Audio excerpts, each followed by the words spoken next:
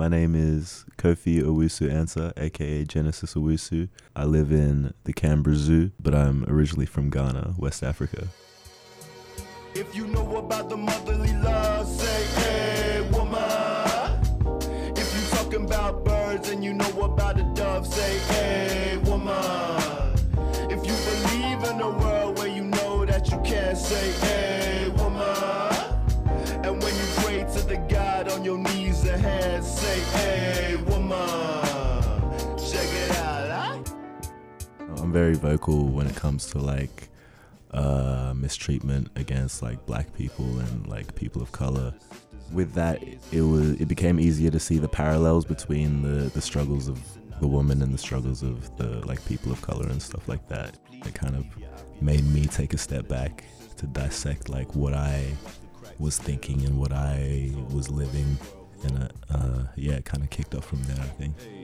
I don't know what it means to be you. I viewed the world through eyes trained to demean you. Condition lies taught me to believe you were just the prize of life for my retrieval. But like when I talk to people about like blackness or whatever, I have to be wary of the fact that a lot of the time, if they're perpetuating like racist kind of notions, a lot of the time they're not doing it consciously.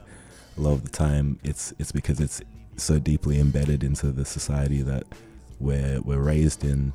So already knowing that on like a kind of racial level, I could shift that same mentality into the way I felt and moved and like just maneuvered around in a kind of gendered plane. It's a very like internal process where you kind of have to take yourself out. You have to think about what you think about.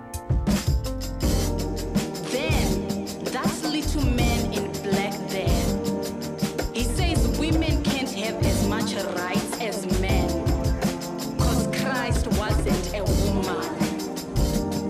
Where did your Christ come from? Where did your Christ come from? From God and a woman. I felt like in a song about women, I couldn't be the only one talking. Like it made sense to center it around the words of a woman, the words of a powerful woman, the words of a woman with something to say. And I felt like that excerpt said a lot. If the first woman God ever made was strong enough to turn the world upside down all alone, these women together ought to be able to turn it back and get it right side up again. And now they is asking to do it. The men better let them. Usually when I make music for myself. If I like it, it's cool.